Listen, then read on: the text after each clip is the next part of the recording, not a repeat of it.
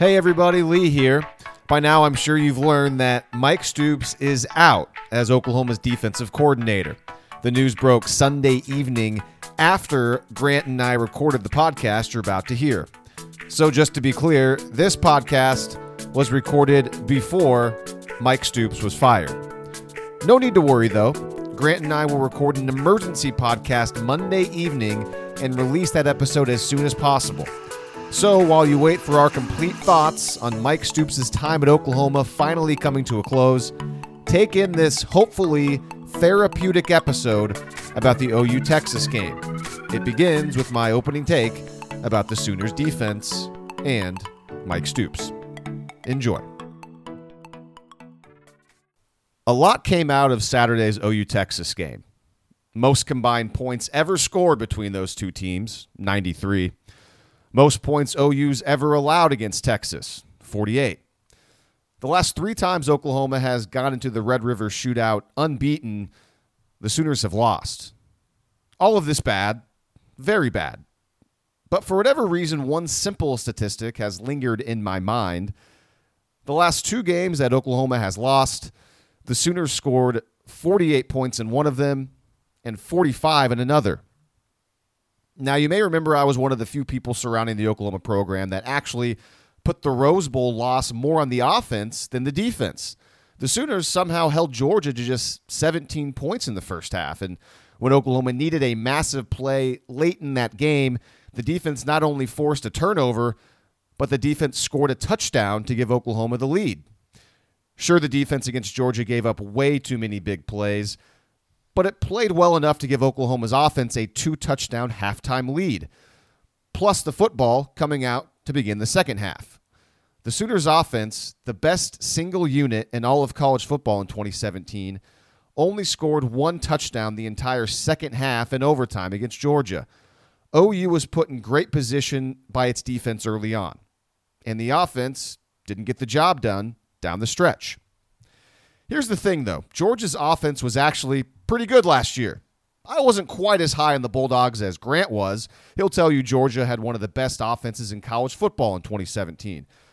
But the Bulldogs certainly had a ton of talent on that side of the ball. Hell, Nick Chubb and Sony Michel, the two running backs, are looking like they could be a pair of pretty good NFL running backs, to nobody's surprise, who has eyes and has watched college football the past couple of years. While that Georgia offense was good to really good, the 2018 Texas offense is not. Coming into Saturday, Texas was averaging a measly 5.3 yards per play this season, good enough for 99th in the nation. Texas was 1 week removed from scoring one offensive touchdown against Kansas State. Yes, the same Kansas State team who just on Saturday gave up more than 550 yards and 37 points to Baylor. This was a Texas offense that was held to 28 points by Tulsa back in week 2. Tulsa could have won that game if the Golden Hurricane hadn't missed 3 field goals. It was a Texas offense that was pretty darn easy to watch on film and understand what they wanted to do. Bubble screens, QB runs, inside gives to the running back, curls and comebacks to their big wide receivers, with a few deep balls mixed in to keep the defense honest. Nothing special, nothing difficult to prepare for, which is why this Texas offense had not been very good. The Longhorns don't do anything particularly great on offense, and their quarterback is just fine, with the propensity to be bad when he's put under pressure. But not on Saturday. Sam Ehlinger looked like a right-handed, better version of Tim Tebow at the Cotton Bowl. Texas scored on 7 of its first 8 true possessions. 7 of 8. Following the loss, Mike Stoops said this to a bunch of reporters at the Cotton Bowl. Quote, "I'm extremely disappointed in my inability to get this team to play at a higher level. It takes everybody pulling the same way. Certainly I take a lot of responsibility, that's for sure." End quote. How about cornerback Parnell Motley? He had this to say about the defense missing more and more tackles on Saturday. Quote, "Really frustrating. We just keep talking about it and talking about it. I get tired of that expletive. We got to go prove it. It's crazy. We keep talking about it and not doing it. I'm tired of talking. We just have to go out there and play." End quote. I suppose it's nice to see that both Stoops and Motley each publicly proclaimed moments of clarity and self-awareness following a loss that likely knocked Oklahoma out of the college football playoff. But guess what? Talk is cheap, and Motley basically said that. It's unacceptable for the Sooners to be elite on offense and this bad on defense. And it's not like this is a new problem. We've been talking about this for years. It's just that the offense has been so amazing and it's bailed out the defense over and over and over again. I think we've seen way more than enough evidence to suggest that Oklahoma's defense under this current direction will never become a unit that you can count on to improve and maybe even strike fear into another team's heart. After Saturday's game, a change at the top of the defense seems inevitable. It's only a matter of when. I'm Lee Benson. This is West of Everest. No intro today, and you know if you're a listener of this podcast when there's no intro, that probably means that there's some serious subject matter, or we're just kind of down and we don't want to listen to a positive play from a game that ultimately ended in an Oklahoma loss, which is exactly what happened on Saturday. So once again, I am Lee Benson. This is West of Everest. No intro. As I just stated, we'll bring Grant here in a moment. Before we get to that, though, just want to remind you all, thanks for all the ratings and reviews on iTunes. As the season progresses and you're new to the show, please feel free to give us a rating and a review on iTunes. It really helps us with the iTunes rankings, and the more ratings and reviews a show gets, the more it gets to be seen by other people that might find the podcast enjoyable.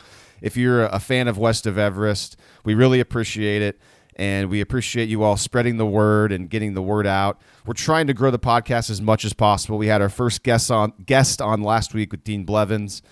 Hopefully you enjoyed Dean's take on the OU Texas game. One of his lines was that after OU Texas, you either feel really, really, really, really, really good or just horrible and sick. And here we are a couple days later feeling the latter.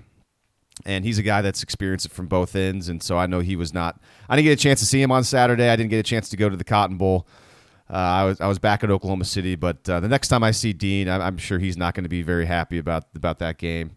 But I digress. So appreciate the support, asking for ratings and reviews. 5 stars are great. If you have a rating other than 5-star, let us know, and we'll try to make our show a little bit better and do things that you would appreciate more than what we currently are doing. Also, I'm on Twitter at Lee Benson News 9. Grant is on Twitter as well, at Grant Benson 25. I was tweeting quite a bit during the OU Texas game. That's kind of the nice thing sometimes when I'm not at the game, I can actually watch and be on social media a little bit more and interact with some of you. Some of you I saw on Twitter. I appreciate it. Following along, watching the game. That was kind of therapeutic in a way. So that's always fun as well. Also, we don't get a whole lot of emails anymore because email is just not as popular. But if you want to send us an email, westoferest@gmail.com. All right, I've talked enough. Let's bring in Grant. Grant, 11 a.m. kick on Saturday yet again for OU Texas. We were texting a little bit during the game, but not a whole lot. Your thoughts? How's it going today on a Sunday? It's not a great OU Texas Sunday. Well, obviously, the Sunday after losing to Texas, Lee, is never fun. I hate losing to Texas. It's just that Dean Blevins was absolutely right about that. You either feel great or you feel awful, and I think all of us felt pretty awful after that game. Although, I'll be honest with you, it wasn't as bad as I think some past ones. In the last handful of years, that 2015 game with the first Baker Mayfield game against Texas, they lost. That one bothered me a whole lot more than this one, mostly just because that season Texas was legitimately a bad football team. Texas is not bad this year. They're a good football team, but they're not a top 10 football team that everybody is proclaiming them to be after this week. Lee, that was a game that obviously raises a lot of questions for Oklahoma moving forward as a football program. There were just a lot of things that happened over the course of that game that I think a football program like Oklahoma, where they want to be, where they want to get to, are completely unacceptable.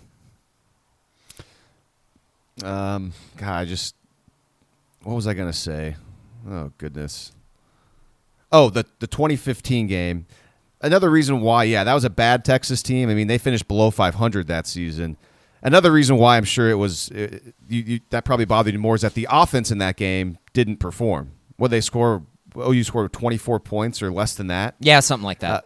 And whereas on Saturday, the offense, again, was very, very good, minus a couple of turnovers, which unfortunately the turnovers, both of them led to Texas points because the Oklahoma defense was like hot knife through butter. And we can get into that a little bit more later. But overall, the offense was very good. And supposedly that was the best defense Oklahoma will have faced. It probably was so far up this year. Although, part of me was thinking, I don't know if Texas defense really is as good as a lot of people think it is. But then I kind of took a step back and realized, wait a second. This is kind of turning into the same thing as last year, where I'll watch this game and see Oklahoma's offense just carve up a defense. And I kind of forget, oh, yeah, Oklahoma's offense is the best in the nation. There's not like a whole lot of defenses that is going to be able to slow this offense down anyways. So Texas's defense, they got a few stops. I mean, they got more stops than Oklahoma's did, which isn't saying much because Oklahoma's defense is really, really bad right now. And those first 2 weeks of the season, Grant, seemed like it was 2 years ago at this point. And everything that you were saying last week or a week or two ago, I don't know, about how this defense is actually better than last year, it made sense at the time, your numbers and everything like that. At the time, it made sense, but now after this game, it doesn't. I mean, both last year and this year, the defense is atrocious. And I believe atrocious was a word actually that Mike Stoops used to describe parts of that game. So I'm not using that word myself. I'm actually in a way quoting Mike Stoops. So real quick, my prediction was an Oklahoma blowout, and I had this on Twitter, and I'll say it again here on the podcast. Shame on me for thinking that the Oklahoma defense would be able to continue to limit big plays and slow down a Texas offense that is at best average. Shame on me for that. I was wrong about that. And Oklahoma winning the game by multiple touchdowns and the defense playing well against an offense, again, that's at best average, but, well, when playing Oklahoma is elite, apparently. I was wrong, and I feel like an idiot for that. You predicted more of a closer game, so you and everybody else who predicted a close game was more correct on that one. But it was so frustrating, and you mentioned that this is a time when Oklahoma is a program where they want to be. They're so far away from it after a game like that. I don't know what's going to happen next. It's hard to imagine a change coming in the middle of the season. And talking to one of my coworkers on Saturday, Steve McGehee, who is our Thunder reporter, and he's about ready to go on a multiple month venture in covering the Oklahoma City Thunder. He made a good point on Saturday afterwards. He's like, I don't know if it's a situation where they could really get rid of Mike Stoops, because what could that do for what about recruiting? I mean, that could end up hurting recruiting. So I think that's a good point. I mean, you rarely ever see coaches in college get relieved of their duties in the middle of the year, and I think recruiting is a big reason for that. So it's hard for me to see a change coming at all right now. But at the same time, at this point, how do you not do something different when the season ends? I mean, even if somehow Oklahoma's defense gets better, this loss is going to linger, Grant. Definitely going in a lot of different directions there, Lee. First of all, I want to just go back to something that you said a little earlier in your monologue. They continued to not give up explosive plays in that game. That wasn't the issue in that game. Off the top of my head, I can think of two explosive Texas plays on the very first drive. The kind of the fade route to Colin Johnson on Parnell Motley, and then I think Keontae Ingram had like a 30-yard run, and that was it for Texas in terms of explosive plays. Yes, they had two 30-plus yard plays, and those are both of them. Other than that, Lee, it was exactly what I feared for going into the game. It was 4 yards here, 6 yards here, third and medium, a slant over the middle. Oklahoma followed their script almost to a T in this game, except they just did not dial up as much pressure as they had in 4 of the 5 games coming in, the Army game notwithstanding. I'm completely mystified by the defensive game plan going in, Lee, because when I watched it back, I can't really discern any sort of game plan. Afterwards, Lincoln Riley was asked about the game plan, and I don't want to misquote him, but generally he said he liked the game plan. And, I mean, what are you going to say? He's backing his coaching staff. I mean, that's what's going to happen. But, yeah, I texted you this morning. I watched the game back last night, and it's really easy to say the defense was bad because the defense was bad. But it's like I've watched so many bad performances by this Oklahoma defense now where they just look like there's not really a plan. They don't have an identity. That I've gotten to the point now, Grant, where I'm not even sure what a good defense looks like, and I'm not even sure what they could have done differently because my brain's been scrambled so much. The only thing that comes to my mind of what they should have done more, and I'm not sure if this would have worked overall throughout the entirety of the game. This is going to sound really stupid and Joe Schmo on the streets. I think they should have just blitzed Sam Ehlinger literally every single play. That's all I can come up with of what they could have done differently because the couple of times where they sent some guys, it seemed like he was forced to make a decision that he didn't want to make. But the problem is that Oklahoma blitzed very rarely on Saturday, if not ever. I don't know if they even blitzed. I doubt they blitzed 10 times. And Texas ran, I think, 75 plays. I don't think there was 10 blitzes in that game. And I don't understand why. I don't understand why, especially because, like you said, yeah, there's 30-plus yard plays. They did give up, I think, at least 10, though, separate plays of at least 15 yards. So, they were giving up, like, those chunk plays there. But, yeah, there wasn't, like, a 75-yard touchdown like there was, a couple years ago.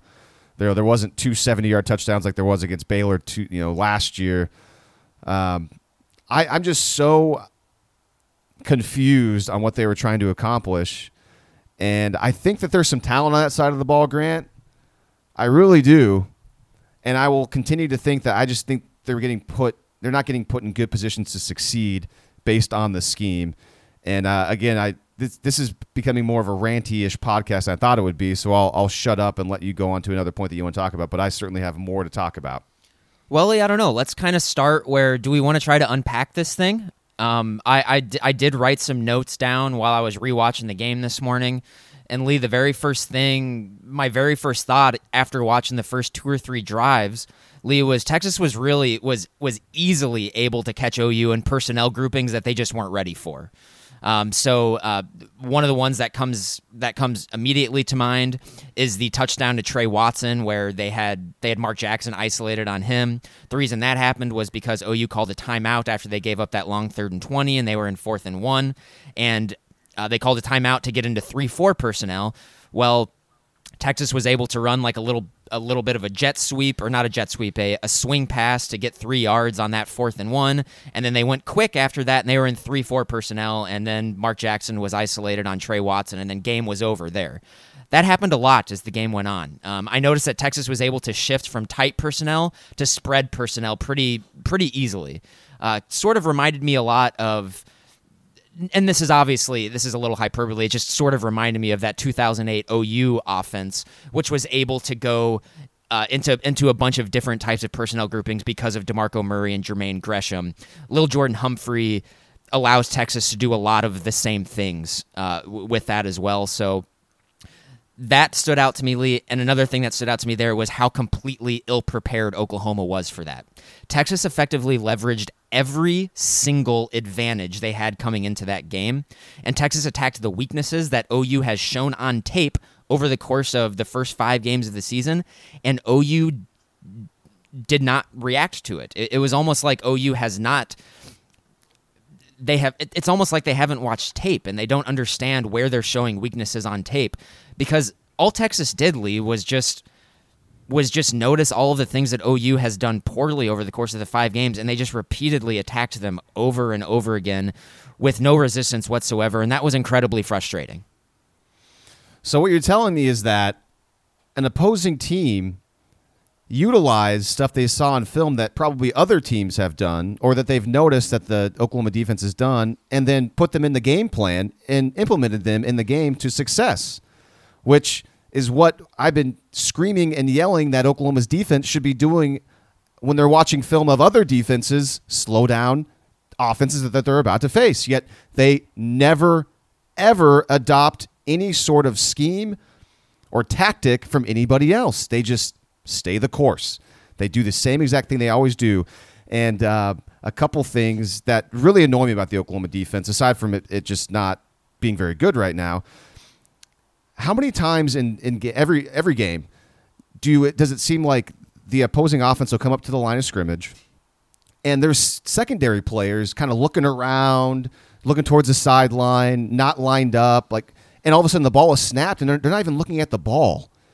And in my mind, I'm thinking, my God, I've never played college football, but when I played high school football at the highest level, don't get me wrong, at the highest level in Minnesota, I was always just super aware of, okay, the quarterback is about to snap it, or we're near the snap.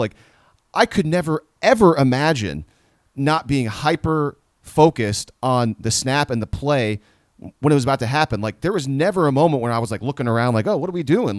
Looking back at my safety and then I turn back and the play's already happening. That happens more than it should for Oklahoma, where a player's looking around trying to figure out what to do and they turn back around and the play is already going. I can't believe, I would feel oh my gosh, how lost am I? What are we doing here? So that's one thing. And then another thing too, which is super annoying, which it kind of goes along the lines of this same thing. Oklahoma never, ever, except if they're going to blitz, which again against Texas did not happen a whole lot, they never try to hide any sort of coverage they're in. They come out and they just sit exactly where they are, what they're going to do, and they show that offense what their coverage is going to be.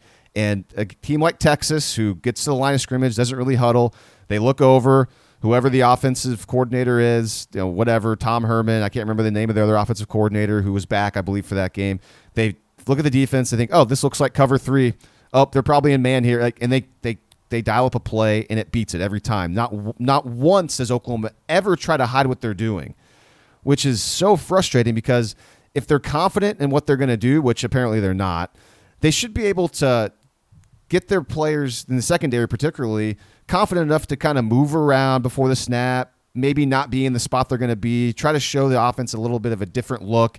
And then when the snap comes, be confident enough to get to where they're supposed to get, what their responsibility is supposed to be. And then maybe the offense is confused by that and it forces a bad play. So those are just two things that I noticed in that game that has happened all throughout the year. That's not going to change. Look, I mean, there's no way things are going to get different, because if they haven't gotten different by now, why would they? And these are just other ways that Oklahoma's defense continues to be out of position and getting out schemed. And I feel bad for these players, because I think there's some talent. Like I've said, I just really think they're being put in bad spots. And I had some notes too on that touchdown pass where Mark Jackson was essentially burned by the running back. I have no idea what they were doing on defense there. I really don't. I mean, Mark Jackson and Trey Brown ended up playing man coverage, but nobody else seems to be playing man on that play. And to make things even more confusing, Mark Jackson's lined up across from Lil Jordan Humphrey, but when the Humphrey runs an in route on the snap, Jackson lets him go inside, kind of passes him off, and then picks up the running back out of the backfield. And either way, that's a horrible mismatch, because you got Mark Jackson on either a wide receiver or a running back. And it's even more frustrating at that point in the game, because Oklahoma hadn't played a whole lot of man-to-man at that point. And when they do here, they've got Mark Jackson for some reason playing man against a running back. And before it was a wide receiver. And Ellinger recognizes this right away and then makes an easy touchdown pass. Sometimes I don't know what they're doing. And, of course, again, the last thing before you get to your next point, that drive capped off the same drive where Texas converted a 3rd and 20. A 3rd and 20 and then a 4th and 1. And it's just – and it was the first of 2 times where Texas picked up huge yardage on a 3rd down and 20-plus. Lee, Trey Brown after the game had mentioned to reporters that over the course of the game, they were struggling to get calls in. A lot of the players on defense were not on the same page. They were confused. You saw over the course of the game, they really had struggles lining up as the game went on, even as the play clock was running down. They just were really struggling to get the calls in. So, Lee, it makes me wonder. So what is it? Is this defense too complicated? for the defenders to pick up, and that's why they're never on the same page. They don't know what's going on, because that begs the question. I mean, they don't seem to be doing anything particularly dynamic on defense, so it makes me wonder, what the heck is going on, because they don't seem to be doing anything that's particularly confusing. And Lee, that makes me just kind of think that I feel like Mike Stoops is probably trying to play a bunch of different complicated coverages. I think he's trying to mix man and zone into the same calls. That has to be what he's doing. Because otherwise, it certainly was that on that touchdown pass where Mark Jackson was isolated playing man coverage. Otherwise, I don't know how they're so confused. They don't do anything complicated at all. So it's got to be a mix of coverages that he's trying to call, and it just must not make any sense, because they do not do anything dynamic on first and second down at all. There were times over the course of this game where they did kind of dial up some pressure on third down. It was nowhere near as prevalent as it was in 4 of the 5 games leading up to this. Why? I don't know. My original thought is they were probably just terrified of Ellinger scrambling, which in my mind, that's no big deal. That's when you spy him. They did that on a couple of occasions with Kenneth Murray, and they pretty much had success doing it every single time. They didn't do that until the second half. It begs a lot of questions. I really don't know what they were trying to do in this game. Well, I mean, actually, I do. They were trying to be. They were expecting the offense to cover up for their mistakes, and they were probably in their head thinking, "Let's make Texas efficiently drive the length of the field." We don't think they can do that, but you handed them yards to and fro the entire game. You just gave them the yards. And they happily took it. And then once they got Oklahoma's defense confused, which was a lot with the different personnel groupings, then they were able to take their shots 10, 15 yards downfield, and that's when they were able to rip off chunk plays. There just was not a whole lot of discipline in the defense. There was not a lot of people running towards the ball. They didn't have a lot of guys in the box when they really needed to have guys in the box. Lee, the defense played scared. They were terrified of an offense that is in the bottom half of college football. And I think that's a really crappy way to play defense. Texas does have some guys who can stretch your defense and can hurt you, but they have not proven to be an efficient offense over the course of the season unless you allow them to be, and that's what Oklahoma did on Saturday. And I think that's something that we've said about the defense in a certain amount of games over the last handful of years, and it's getting to the point where it's really frustrating. And it's hard at this point in time not to think that some sort of change has to be made, because they're broken from the foundation down. The culture needs to change on defense because it's completely broken. There is something wrong on that side of the ball, and I have zero confidence. I maybe could have said at the beginning of the season, maybe I have 10 to 15% confidence. At this point in time, Lee, I have 0% confidence that this defensive staff can change anything. And I mean the entire defensive staff. I honestly think that they need to seriously consider a complete house cleaning on that side of the ball.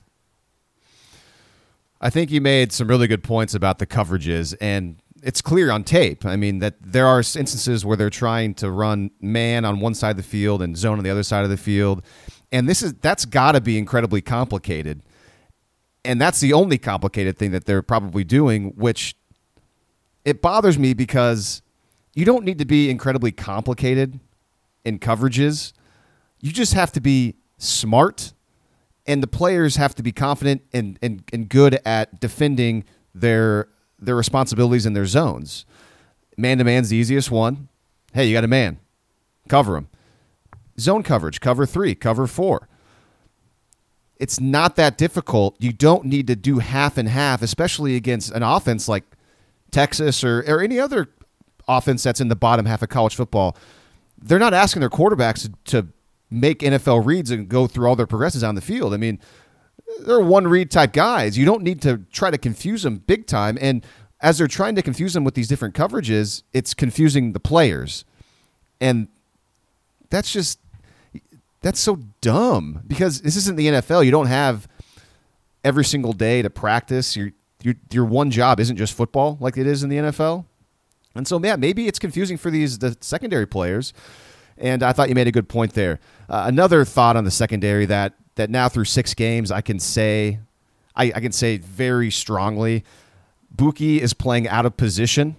Buki needs to be a corner, because in this defense, the safeties are not given really any chances to make any plays. The safeties are basically just always back too deep, and they're coming up and reacting to a run play maybe. They're very rarely ever blitzing. There was one time where they blitzed Buki off the edge, and he looked terrible on Saturday, where it was a perfectly called zone read play, and Ellinger kept it, and Buki bit inside. It was basically the equivalent of a defensive end crashing in and then breaking contain as the quarterback went for 15 yards.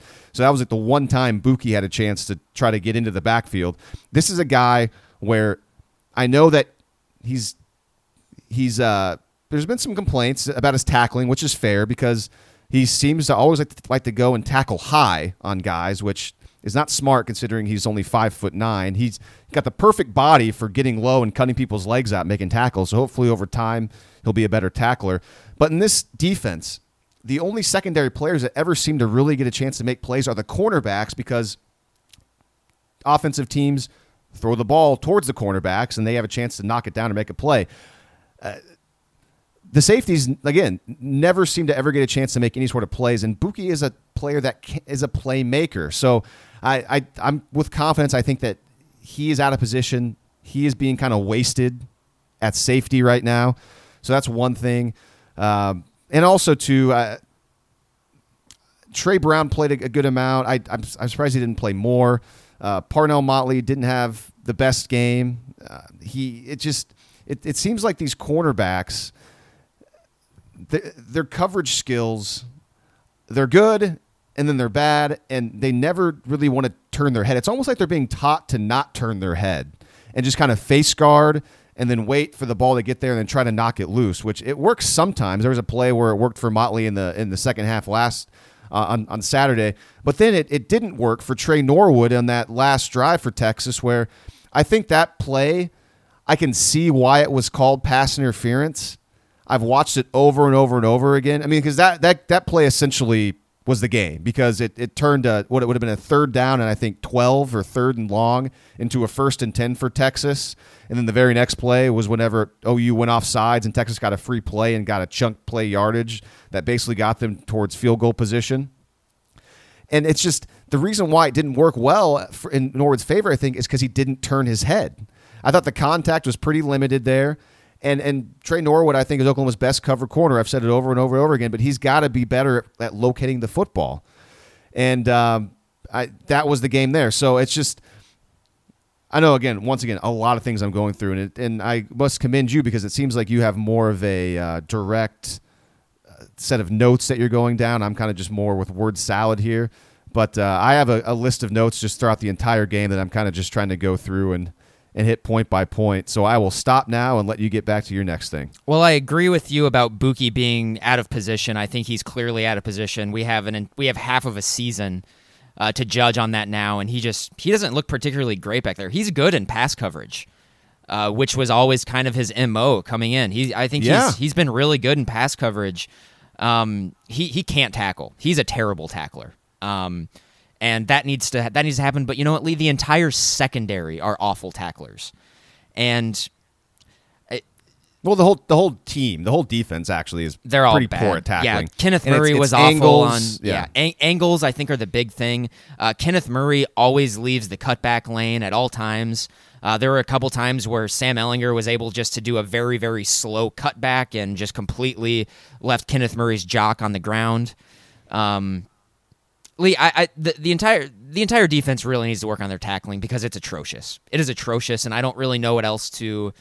How are you going to correct that? That has to be a cultural thing on defense, and that has to be, because there's no way that all 11 of those guys are that terrible at tackling. Otherwise, they wouldn't have Division I scholarships. And also, I think we should just say it now. OU is really bad at the safety position. They're really bad at safety. And obviously the failure in recruiting in that aspect over the last handful of recruiting cycles is obviously showing up. It showed up big time last year, and it's showing up again this year. And they've missed out on big safety recruits as well. Will Sunderland getting kicked off the team continues to haunt this program as well. They have no natural safeties really back there besides Houghton and Barnes and Lee. They're just not playing well. They're just not necessarily who we thought they were, or they just don't have any sort of fit in the scheme that they're playing in. There's a lot of issues back there, and you're right that just how bad this defense has been, I think it's blended, I have no idea what's wrong. I don't know if these players are just really bad or if it is just the scheme that they're in or the positions that they're being put in. Yesterday was so bad on so many levels, and it really is hard. Like I share your thoughts about how when you watch it, it's hard to know what good defense is because we've been so desensitized to seeing this. And I know hindsight is 50-50, but I'm sure everybody just really regrets running off Brent Venables now. And I know that's more of just an emotional thing that just popped in my mind. But the trajectory on defense in this program has just continued to fall off of a cliff, and it's really disappointing. And so I'm sure a lot of people are going to come to us and say, well, hey, what would you do different? I guess off the top of my head, this is not something that I don't think you can do in the middle of the season. So this is more of just wholesale scheme changes that I would hope would come with an influx of new defensive thought with a new staff. Hopefully that would come in. Is one, they need to completely scrap the two gap technique up front. That's why they're giving up 3 to 4 yards every single freaking time running the ball. You can tell the linebackers are just sitting back waiting to catch blocks that are coming or waiting to catch the running backs that are coming into the hole because they have no idea which hole they're going to go into. And their defensive front is just not good enough to be in that two-gap scheme. I said it right at the beginning of the season. You need awesome players up front to run a two-gap scheme. Oklahoma does not have awesome players up front. And they've been trying to fit a square peg into a round hole for the last 5 seasons doing that, and they kind of had the personnel to do that when they first switched there, when they had Charles Tapper and Jordan Phillips. They do not have that any longer, and they need to get as far away from that two-gap scheme as they possibly can because it's garbage. It's bad. Let's see, other defensive notes I have. I got to say, great job by the defense to stand up Sam Ehlinger on 3rd and short late in the game on that last Texas drive to force a 4th and 1 and a field goal attempt. But at the same time, bad on the defense because if Oklahoma would not have used that timeout on defense early on in the third quarter, they could have stopped the clock there with 54 seconds left to go in the game, which would then, of course, given the Sooners about 40 to 45 seconds probably to operate and move the ball down the field to get Austin Seibert a chance to tie the game. But once again, against Texas, 2 different times in the game, timeouts were called while Oklahoma was on defense. One of them in the first half, the other one in the second half. I don't know if there's stats for it. Probably don't exist, but I would bet almost my life that Oklahoma leads the nation in timeouts called on defense over the last, 5 years. I don't know if any other team calls so many timeouts on defense. Against Baylor last week, I believe Oklahoma used at least 3 timeouts on defense, if not 4 timeouts on defense against Baylor. That's a huge problem. That just shows a bit of timeouts should only be used on offense and to stop the clock. So a timeout called on defense ended up coming back and biting Oklahoma when the offense gave the Sooners a chance at the end of that game because they couldn't stop the clock and Texas was able to run the clock down to 14 seconds to kick that field goal. So who knows what Oklahoma could have done with 40 to 45 seconds left in their offense. Maybe they wouldn't have gotten field goal range. Maybe they would have. Maybe they would have somehow gotten a big play and scored a touchdown and won the game. We'll never know. So that was annoying when it comes to the defense. We're kind of running low on time because we're going to try to get out of here so we can watch Baker Mayfield play football against the Ravens here on Sunday as we record this. Should we? Let's see the offense. How about I will say this about the offense. It was fantastic. I know Kyler Murray was really broken up after the game because that's one of the first starts he's lost in a long time. Never lost a game in high school. When I was at Texas A&M covering the Aggies, I don't believe he ever fully lost a start. He did lose games where he started, but in those games he was taken out of the game before the game was over, whether it was an injury or he just got pulled because he wasn't playing very well. So this is the first time since he was a little kid that he actually started a game, played the entire way, and lost. So clearly he was broken up by it. Grant, I don't know if you have any thoughts on Kyler Murray. I thought he was fantastic. That fumble was obviously a big momentum shift. That's a total fluke.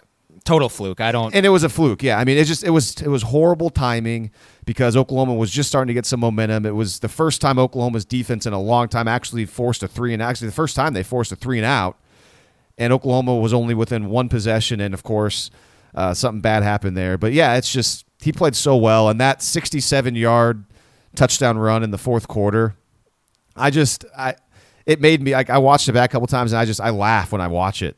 I mean, it's exactly what you've been wanting to see from Kyler Murray, and it's exactly what can make him such a game changer at quarterback. Just imagine if you pair that with an average defense. And you know what? Texas has played a lot of average defenses this year, and they've struggled against them, which makes this even more frustrating. So yeah, Lee, let's go to the offense, because I know there's going to be some segments of the fan base who probably say, "Hey, you know, the offense does catch some blame for this game because they had opportunities to keep them in it, but they didn't." A lot of the same arguments at the Rose Bowl. I hate those arguments. They're bad arguments. I want to bring up No, the Rose Bowl, those are not bad arguments. The Rose Bowl, it's legitimate arguments. This game, it's not. It's not on the offense in this game. The Rose Bowl, there was one touchdown in the entire second half in overtime. When you have a lead, there are some faults on the offense in the Rose Bowl. That is a defendable position. For this game, though, it's not. The offense was very, very good against Texas. Okay, well, to keep it on this game, I just want to highlight a thing that happened near the end of the first half. So, Lee, on that drive after Texas took the 17-10 lead, that's kind of when Oklahoma's offense first broke serve. That was the first time they didn't score. And what happened, Lee, on that very first play is that Murray was sacked for a loss of 10 on the first play, and that was the one where they were trying to set up sort of an underneath bubble screen to Hollywood. And Kyler made a mistake on that one. He had Brown on that one. If he just would have waited just a split second longer, he had Hollywood, and he may have scored on that play, actually. And that was the play where he had just kind of gotten caught off balance and then was sacked. Mm-hmm. And so I wanted to highlight that play, Lee, because that's what happens when you force the offense to be perfect and you're going against an elite to very good defense, which going to this game, statistically, that's what Texas's defense was. Texas's defense, Lee, in this game made about 4 or 5 plays, and that's all they had to do over the course of this game because Oklahoma's defense forced the offense to be perfect. Texas's defense is very, very good, and when they only need to make 4 or 5 plays over the course of the game, even going against Oklahoma's defense, of course they can do that. Of course they can make those plays. And really they did. They sacked Kyler Murray 4 times. There was that fumble, there was the interception, and then they had Marquise Brown. He lost 3 yards kind of on a swing pass. That was pretty much it. And that was enough to put OU behind the chains on those drives to either punt or turn it over when Kyler Murray threw the interception. That's all Texas needed. And I'm just saying that stuff is forgivable. The offense was good enough to make up for that stuff, but the Oklahoma defense just could not get off the field. Lee, Oklahoma's offense was spectacular in this game. Texas's defense, I think, is a fringe top 10 unit in the country, and Oklahoma, for the most part, absolutely dominated Texas's defense in this game. Really, not to mention when Oklahoma was as easy to defend them as it's ever going to be, down 3 touchdowns with 10 minutes to go in the game. And yet Oklahoma still was able to rally and score three touchdowns. And chunk plays. Obviously the Kyler Murray play, but also, just ripping through that Texas defense. And that should have been at the point where it was easy for Texas to play defense because Oklahoma had their backs against the wall. And the offense still was that good. And Lee, so that's how good this Oklahoma offense is. Texas took their foot off the gas for 4 minutes, and just like that, the game was tied. So really, actually, Texas just kind of stopped itself on those drives where OU was getting stops, penalties, really bad play calls as well when they were in 3rd and short. I think at that time, when OU was down by a touchdown, Lee, they called on 3rd and 3 near midfield. Texas called a pass play for some reason, even though at that point in time, I think it had been OU still had only gotten 2 stops on 3rd and 3 the entire season at that point until they got the one on Ellinger near the end of the game. So that was especially near midfield. If I was Tom Herman, in my mind, I was thinking, yeah, I'm just going to run Ellinger twice here on that one play that they ran 10 times that OU only stopped once for less than for a gain of less than a yard or for not a first down. That was dumb. So I think Texas really did kind of allow Oklahoma to get back in because they did take their foot off the gas. But OU had their one window, and damn, did they take advantage of it. And how easily when Texas got kind of into their shell defense, didn't want to get burned, just how easily Oklahoma moved the ball down the field. So this offense is national championship good again, and it has been for 4 consecutive seasons. And you know what? I'm so frustrated. It's really hard for me not to think that if Brent Venables was here still, one, they would have a national championship last year for sure, and they would be right in it again this year. And I know that doesn't mean anything anymore. I mean, it's been 6 or 7 seasons now, but and man, in hindsight, that was just a huge mistake. Especially considering Brent Venables is obviously just fine with being a defensive coordinator. He's never tried, as far as we know, to become a head coach. He's cool with being the DC, and that's where he's at in Clemson, and there you go. And it's just like I'm gonna harp on my analytics because I love them so much, but it's really worth repeating that the worst Brent Venables coached defense at OU was like it in the high 20s in S&P defense. That was the worst he's ever coached at OU.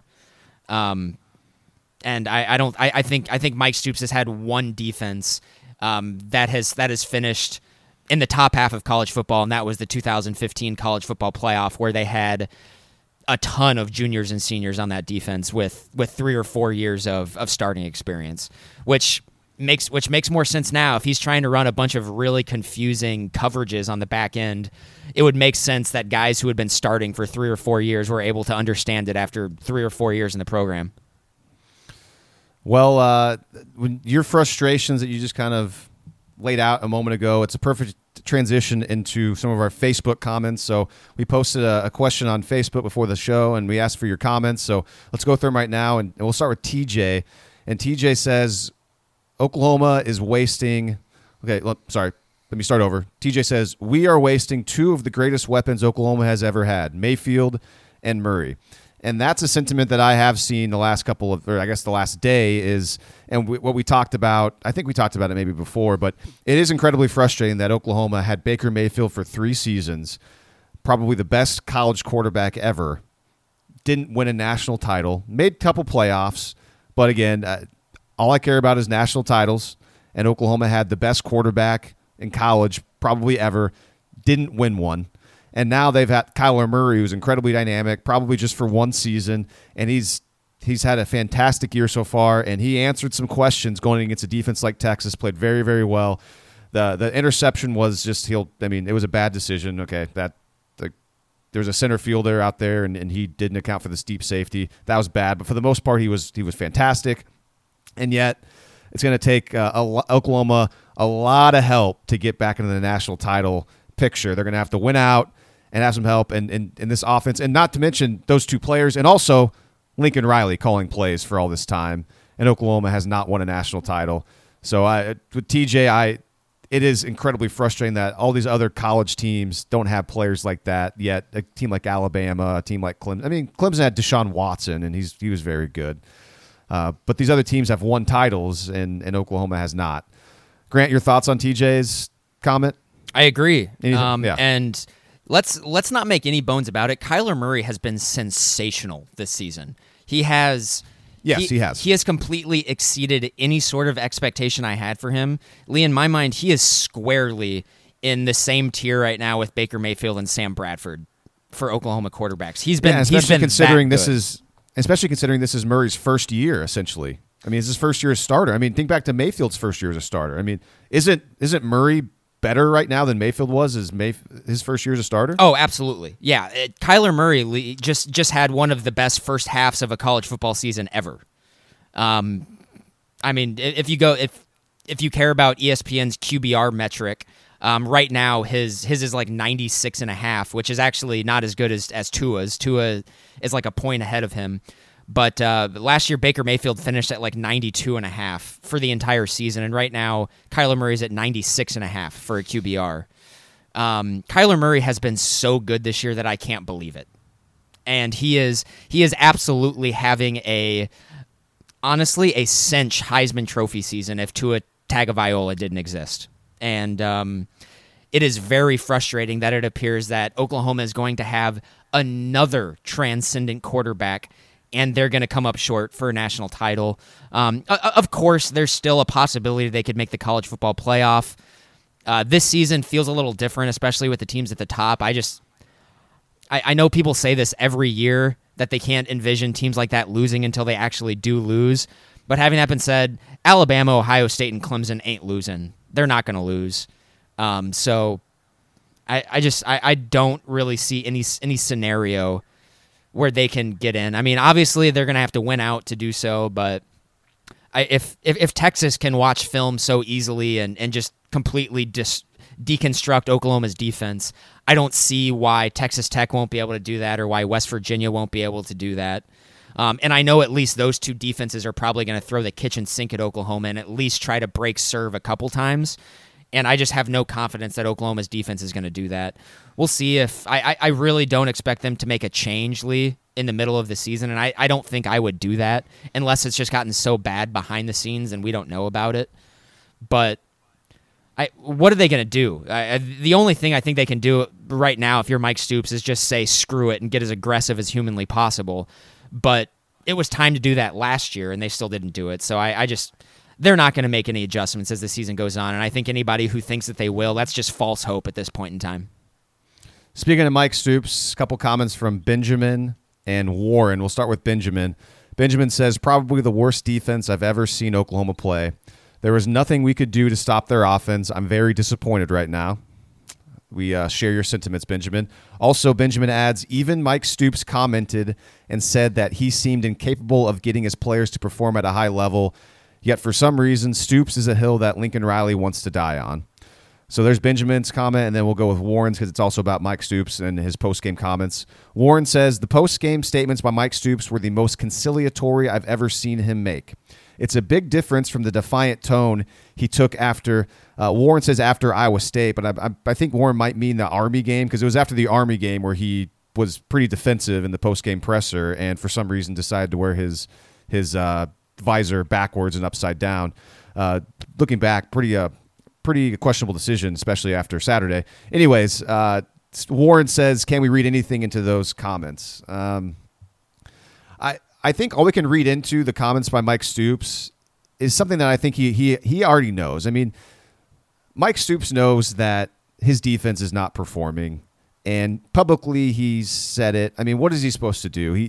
It would look really bad if he continued to blame other things or whatnot. I mean, he knows he's got to take some responsibility for it, or all responsibility, and essentially he has. But at some point, and the point is way past date, it doesn't really matter anymore. I mean, you can take responsibility all you can. Great.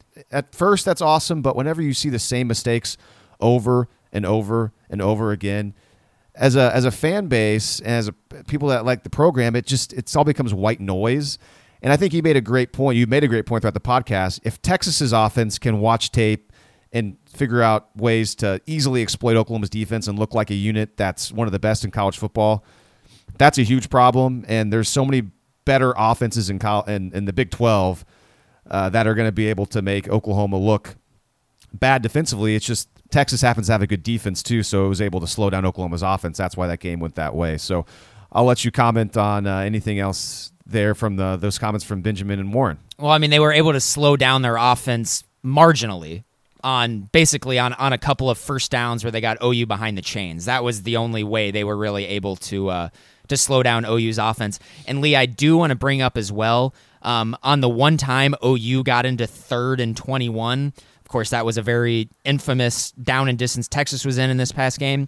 They rushed 4. They had 3. They had 3 down linemen who all rushed, and they blitzed a linebacker. And the second linebacker spied Murray on that one. That would have been an infinitely better play than how Oklahoma defended the other 2 consequential 3rd and longs that Texas was in which they rushed 3 and let Ellinger just sit back in the pocket and just let his guys come open. And played an incredibly soft zone defense. An incredibly soft zone defense. And everyone knows about those crappy 3rd and 20s, and everyone knows that they were garbage, so we don't need to relitigate those here. Lee, I don't know what to say anymore. Mike Stoops did seem very, very less defiant in this one.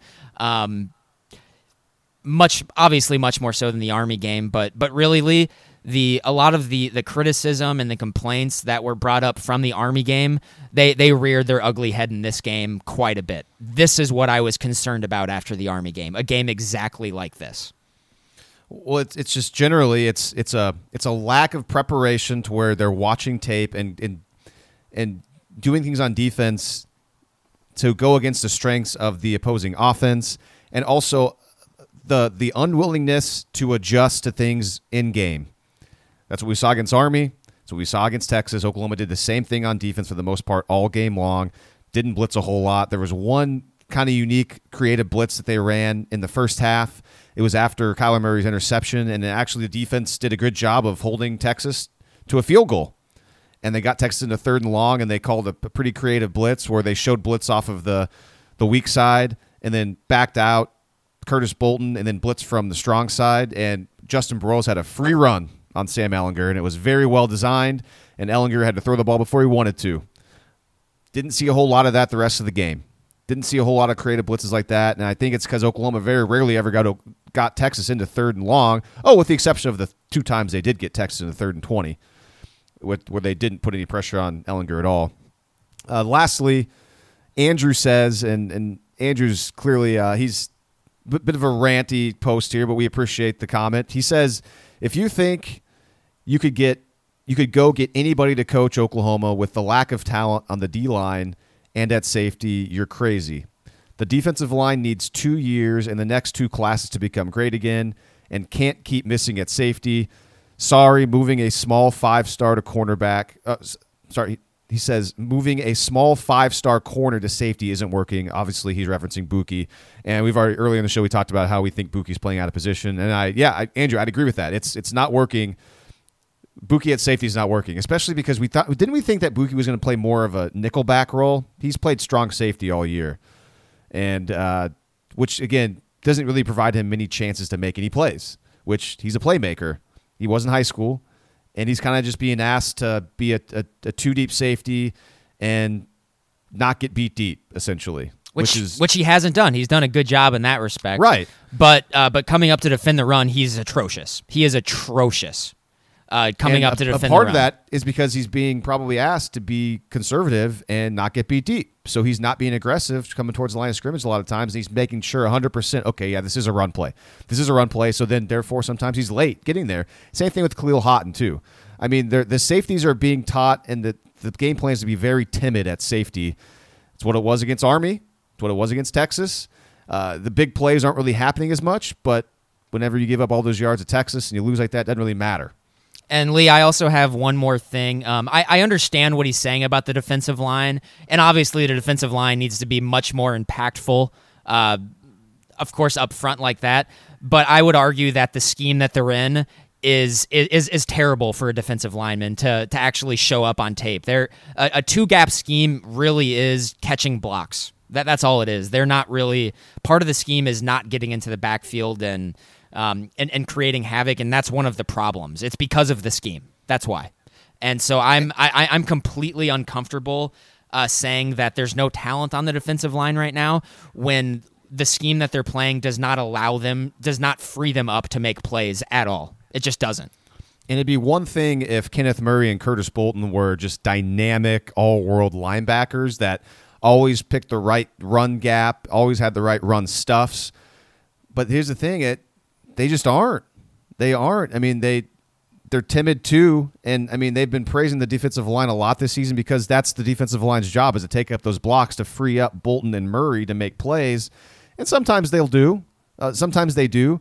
But most of the time, it seems like they don't. I mean, how many times, if any, do you ever see Murray or Bolton shoot a gap trying to to snuff out a run play in the backfield? You never see it. They had one run blitz, Lee, in this game that I recall seeing, and they stopped Texas for a loss of 2 yards. One run blitz. I'd have to go back to see if it was in the first or second half. I can't. Actually, it was on the possession after Kyler threw his pick, in which they held him to a field goal. They blitzed on 2nd and 10, and they got him for a loss of 2 yards. Trey Watson in the backfield. Murray and Bolton just picked a gap, and they both blitzed at the same time, and Texas had absolutely no chance. And that was the same drive where they immediately got them behind the chains, then forced a 3rd and 11, and then they dialed up that blitz I talked about a moment ago, where Justin Burrows ended up getting a free run at Ellinger, and it worked out great. It's just the downside is that it happened whenever Texas was already in field goal position, and they got points out of it. Yeah, and also I know this is probably not true, but I'm convinced in the last 2 decades, Texas has not missed a field goal against Oklahoma. They have made every single one. I'm glad you brought that up because I am convinced of the same exact thing. I do not recall, and you've watched more closely OU Texas than I have in the last, basically ever since 2010, because I kind of just checked out a bit and moved around and had different jobs and was busy on Saturdays. So, I mean, you've watched more of it than me, but yeah, ever since 2008 when Texas was very good kicking, and then, of course, in 2009 when Oklahoma's defense was great, but the offense wasn't great. I can't remember the Texas kicker that it would have been Justin year. Tucker, the best NFL kicker. It wasn't. Was it not? It wasn't. No, I thought it was too. It was somebody else, and we talked about it at work the other day, and I went back and looked, and I remembered the name. And I was like, oh yeah, that guy. But he had like 3 or 4 field goals in that game, and basically one Texas game. Anyway, point being, I think I'm with you. I don't remember Texas ever missing a field goal in the OU Texas game. Ever. And that's more of just like kind of like a hacky emotional fan take. I'm sure they have missed one, but I'm just frustrated by that because it seems like whenever Texas needs points, they always get it. Lee, we've gone through this entire defensive rant thing, and we still haven't brought up that OU has not stopped a team inside of the red zone once this year, which of course is I think that's a direct product with how they're trying to play defense. A direct product of it. No doubt. That is unbelievable. Through 6 games. It is because they play defense scared, and that is where the culture comes in. Their culture right now is to play defense scared. That's what it is, and I know that by the 2-gap scheme. I know that by their emphasis on not giving up big plays this year. They are just trying to hold on as much as possible so the offense can bail them out. And when you're playing in the Big 12, when you're playing, it's really, really, it's just a terrible, terrible defensive strategy and philosophy. Take the fight to the offense. If you get beat, oh well, at least sometimes you're going to put them behind the chains and you're going to force them to make plays. Lee, they didn't do that to Texas once on Saturday. And they did, and then when they did, that seemed like they had success. Yeah. It's like Texas was happy to get into 3rd and long those couple of times. Okay, thanks.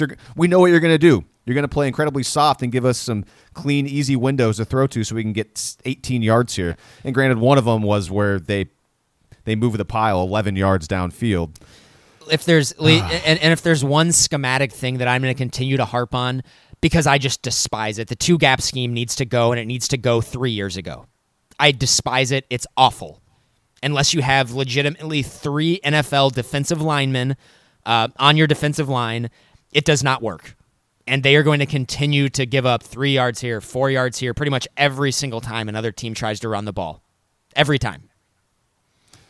The kicker in 2009, Hunter Lawrence. Hunter Lawrence, the Texas kicker. All right, that's it for today. We will be actually taking this week off because of the OU bye. I'm sorry, but Grant and I, we need a break, especially after Saturday's game.